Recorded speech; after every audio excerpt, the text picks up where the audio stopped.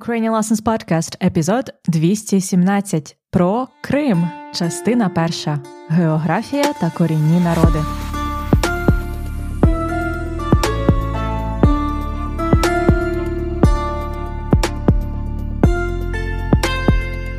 Привіт, це Анна Огойко і подкаст «Уроки української» для всіх, хто любить українську мову, а також українську історію, культуру і все, що пов'язане з Україною.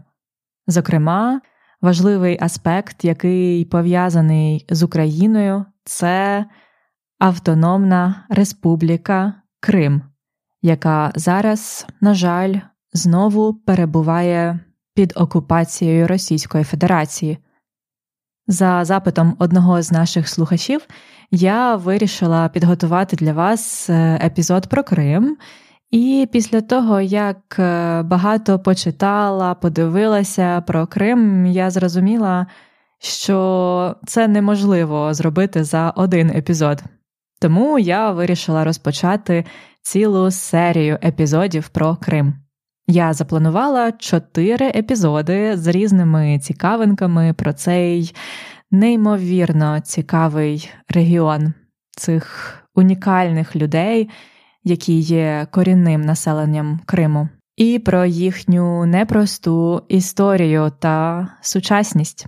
Перший епізод я хочу розпочати з загальних асоціацій про Крим та з базової інформації про географію, клімат Криму, а також про корінні народи Криму, тобто ті 3 народи, які на сьогодні історично можуть назвати Крим своєю батьківщиною.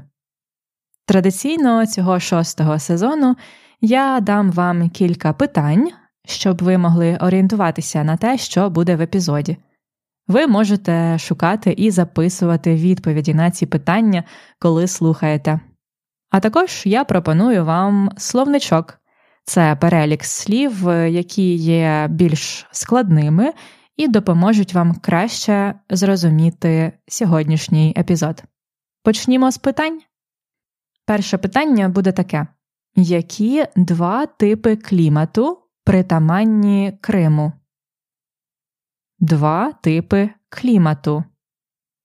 Друге питання. Яка частина Криму є найбільш туристично розвиненою? Третє питання. Які є 2 основні адміністративні одиниці на Кримському півострові? Четверте. Назвіть корінні народи Криму. Їх є 3. П'яте. Коли існувала держава Кримське ханство? У яких століттях існувала держава Кримське ханство? І словничок. Анексія. Annexation. Анексія. Рівнинний. Flat. Adjective. Рівнинний. Посушливий. Droughty. Посушливий. Dry. Droughty. Середземноморський. Mediterranean. Середземноморський. Юдаїзм. Judaism. Юдаїзм. Старий заповіт. Old Testament. Старий заповіт. На межі зникнення. On the verge of extinction. На межі зникнення. Перепис населення. Population census. Перепис населення. Кримське ханство. Crimean Khanate. Кримське ханство. Процвітання. Prosperity. Ханський палац. Khan's Palace. Ханський палац. Про Крим. Частина 1. Географія та корінні народи. Які асоціації виникають у вас, коли ви думаєте про Крим? На жаль, зараз це переважно негативні асоціації. Крим – це початок війни, це окупація, це беззаконна анексія державою-терористом. Але більшість мого життя я мала інші асоціації з Кримом. Насамперед, це море. Море, літо, відпочинок, канікули, спека. Це особлива природа, якої немає більш ніде в Україні. Гори. З дитинства ми знаємо, що в Україні є 2 гірські місцевості – Карпати та Крим. Насправді, я була в Криму лише 2 рази і планувала подорожувати більше в дорослому житті. Я завжди мріяла побувати там у горах, а не тільки на морі. Вперше я була в Криму влітку, коли мені було років 6 чи 7. Це, мабуть, була наша перша сімейна поїздка поїздом, тому це було для мене незабутнє враження. Особливо я пам'ятаю, як ми приїхали у Сімферополь поїздом, саме туди прибувають поїзди. І далі ми дуже довго їхали тролейбусом до міста Ялта. Це таке популярне курортне місто. Там ми зупинялися, і мене дуже вразило, що ми їхали туди десь 3 години, і це все тролейбусом. Це дуже довгий такий маршрут саме тролейбусом. І, звичайно, я пам'ятаю тільки хороше, пам'ятаю пляж, море, морозиво, пальми. У мене були дуже сильні і гарні враження про Крим. Пізніше я ще раз побувала в Криму, коли була студенткою, і це було у 2013 році, восени, якраз незадовго до Майдану і окупації Криму. Тоді мені пощастило взяти участь у молодіжному семінарі у місті Феодосія. І це просто прекрасне місце для молодіжного спілкування, для такого проєкту, бо ми могли не тільки робити якісь цікаві і корисні речі, а й насолоджуватися морем і гарною природою. Так от, справді, більшість українців асоціювала Крим з морем, оскільки Крим омивається 2 морями – це Чорне море на заході та півдні і Азовське море на сході. Однак фактично Кримський півострів – це переважно степ. Загалом, якщо зважати на географію та клімат, Крим можна поділити на 2 частини. По-перше, це рівнинний Крим, який має досить посушливий степовий клімат. Фактично, це помірно-континентальний клімат, як і на більшості територій України. І, по-друге, це Кримські гори та південний берег Криму. Вони мають унікальний для України субтропічний клімат, схожий на середземноморський. Ось таке поєднання теплих течій Чорного моря і Кримських гір утворюють унікальне місце – південний берег Криму.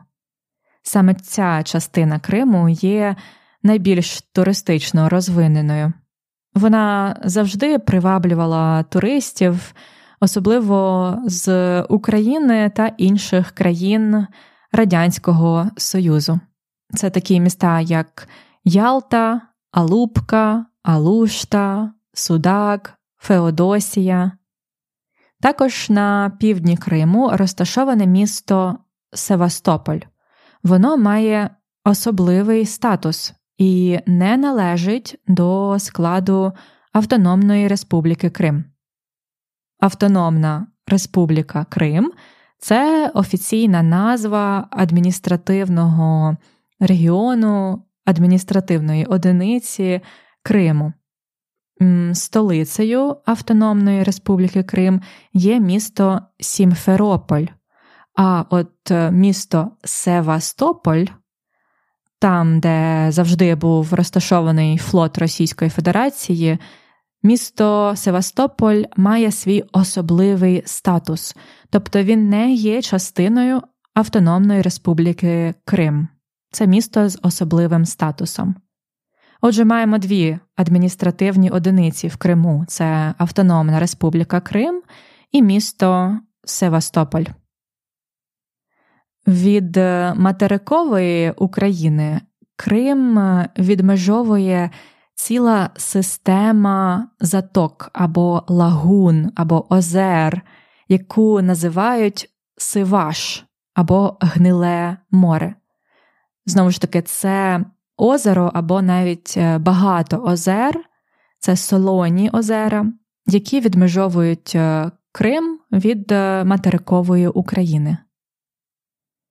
Як бачите, географія Криму досить особлива. Це і різні клімати, і моря, і гори. І усе це сприяло тому, що в різні часи територія Криму була заселена різними народами, які приходили сюди з різних куточків світу. Історія народів у Криму дуже-дуже різноманітна і досить складна. Ми більше поговоримо про це в наступному епізоді. Але сьогодні я хочу наголосити, що упродовж всієї історії Крим завжди був мультикультурним середовищем. Тобто там перемішалося багато етносів і культур. І сьогодні я хочу зосередитися на тих народах, які саме утворилися в Криму. Тобто під впливом різних чинників, різних народів, різних історичних обставин і релігій утворилися певні народи, які саме народилися в Криму, і окрім Криму у них немає своєї батьківщини. Тобто тільки Крим є батьківщиною для цих народів. Такі народи ми називаємо корінні народи. Тобто народи, коріння яких є на певній території. Корінні народи – це народи, які сформувалися на цій території, і для яких це єдина рідна земля. В Україні є 3 такі корінні народи. І всі вони родом з Криму. Це караїми, кримчаки та кримські татари. Караїми – це тюркський народ, який є нащадком племен Хозарського каганату. Це народ, який має свою релігію – караїмізм. Це особлива релігія, яка за основу має юдаїзм, але також поєднує елементи ісламу та християнства. Цікаво, що слово «караїми» означає «читачі», тобто ті, хто читає Біблію. Бо релігія караїмізм ґрунтується на тому, що її послідовники самі читають Старий Заповіт і можуть самі його інтерпретувати. Тобто не потрібна інтерпретація когось іншого. Люди, які сповідують цю релігію, самі читають Старий Заповіт і самі його інтерпретують. Тобто ця релігія дозволяє певною мірою вільну інтерпретацію Старого Заповіту. Караїми також мають свою мову, караїмську мову, яка зараз є на межі зникнення. Тобто, швидше за все, ця мова зникне в майбутньому, оскільки, на жаль, караїмів залишилось дуже мало. Згідно з останнім переписом населення в Україні, це було у 2001 році, в Україні жило 1200 караїмів. Переважно вони жили в Криму, але також у Львові та Києві.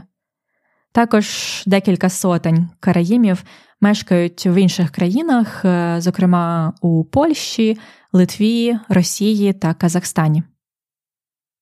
Отже, це були караїми, а наступний корінний народ України, який ще менш чисельний, на жаль, це кримчаки. Кримчаки – це єврейський народ, який говорить кримсько-татарською мовою. І В Україні їх нараховували близько 500 осіб, і ще, можливо, кілька сотень мешкають в Росії. Досить важко простежити чітко походження таких народів, як кримчаки чи караїми, оскільки у Криму, особливо в часи середньовіччя, було багато різних народів, і вони певною мірою перемішалися їхні звичаї, їхні релігії, і утворились такі унікальні народи. Тому можливо, що кримчаки утворилися, коли змішалися народи хозарського, єврейського, італійського походження, які також прийняли юдеїзм. І найбільш чисельним корінним народом Криму і України є кримські татари або киримли. Це народ, який досить важко порахувати, вони є в багатьох країнах світу. Звісно, Крим – це їхня батьківщина, а за останнім переписом населення в Україні їх мешкало 300 тисяч. Але за різною статистикою нараховують від 500 000 до 6 мільйонів кримських татар по всьому світу. Тут треба згадати про важку історію кримських татар, про страшне явище депортації кримських татар у Радянському Союзі. Про це ми поговоримо наступного разу. А історія кримських татар полягає в тому, що вони сформувалися у часи Кримського ханства. Тобто вони мали свою сильну державу, Кримське ханство. Ця держава існувала з 15 до 18 століття. Тобто це такий дуже тривалий період, і цей період Кримського ханства був часом найбільшого процвітання кримських татар. Столицею Кримського ханства був Бахчисарай, там була резиденція кримського хана. Хан – це правитель, а Бахчисарай – це було дуже важливе місто для кримських татар, і наразі це центр їхньої культури. У цьому місті зберіглась резиденція хана, ханський палац. Це унікальна пам'ятка кримсько-татарської історії та культури, який є символом цього періоду процвітання кримських татар у Криму на своїй корінній землі. Я вірю в те, що після перемоги ми зможемо відвідати Бахчисарай і дізнатися більше про цю неймовірну історію кримських татар, а також інших корінних народів. А про непросту, але цікаву історію Криму ми поговоримо більше в наступному епізоді подкасту. Рубрика «Питання-відповіді». Перше питання було про клімат. Які два типи клімату притаманні Криму?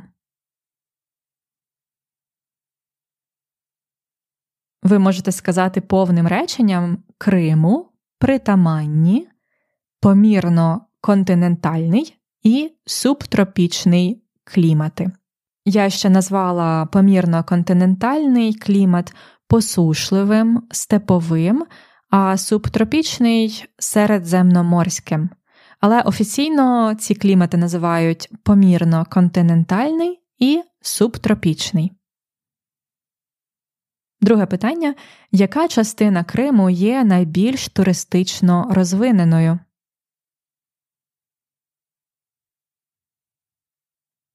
Це південний берег Криму. Південний берег Криму є найбільш туристично розвиненим. Третє питання. Які є дві основні адміністративні одиниці на Кримському півострові?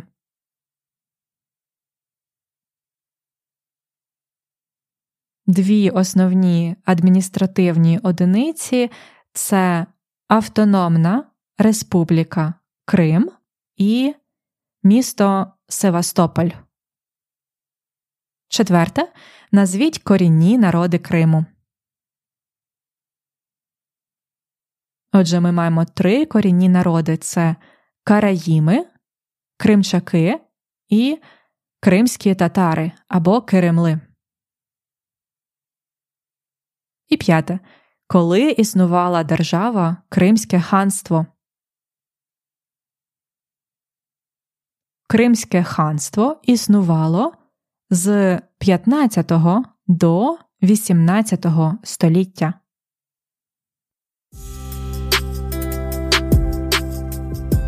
Рубрика «Словничок». Перше слово було «анексія». Я говорила, що зараз перша асоціація з Кримом – це початок війни. Це беззаконна анексія державою-терористом. Анексія Криму. Далі – рівнинний. По-перше, ми маємо рівнинний Крим, тобто це територія, яка досить рівна. Рівнинний Крим. Рівнинний. І ось цей рівнинний Крим має досить посушливий клімат. Сухий або, коли ми говоримо про погоду, саме посушливий. Тобто мало дощу, посушливий.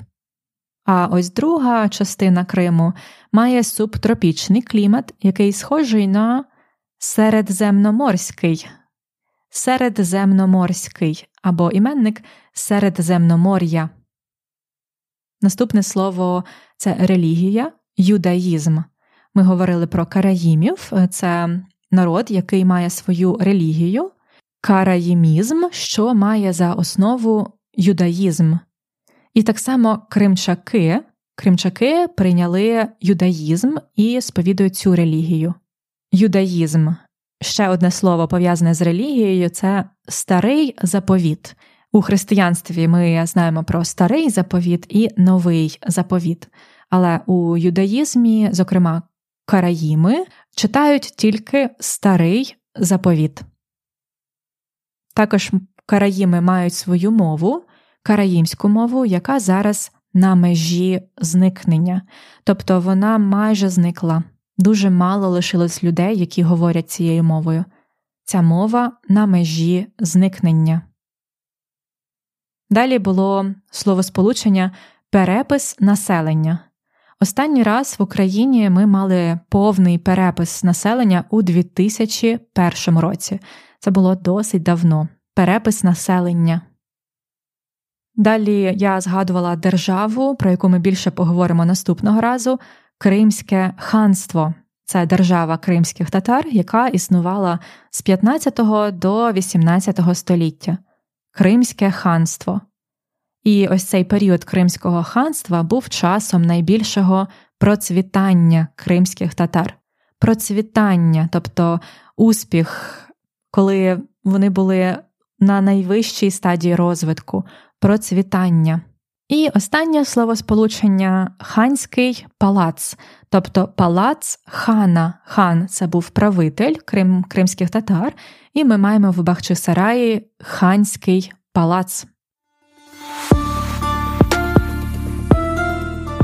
На сьогодні все. Я вже з нетерпінням чекаю на наступний епізод, щоб поділитися з вами захопливою історією Криму.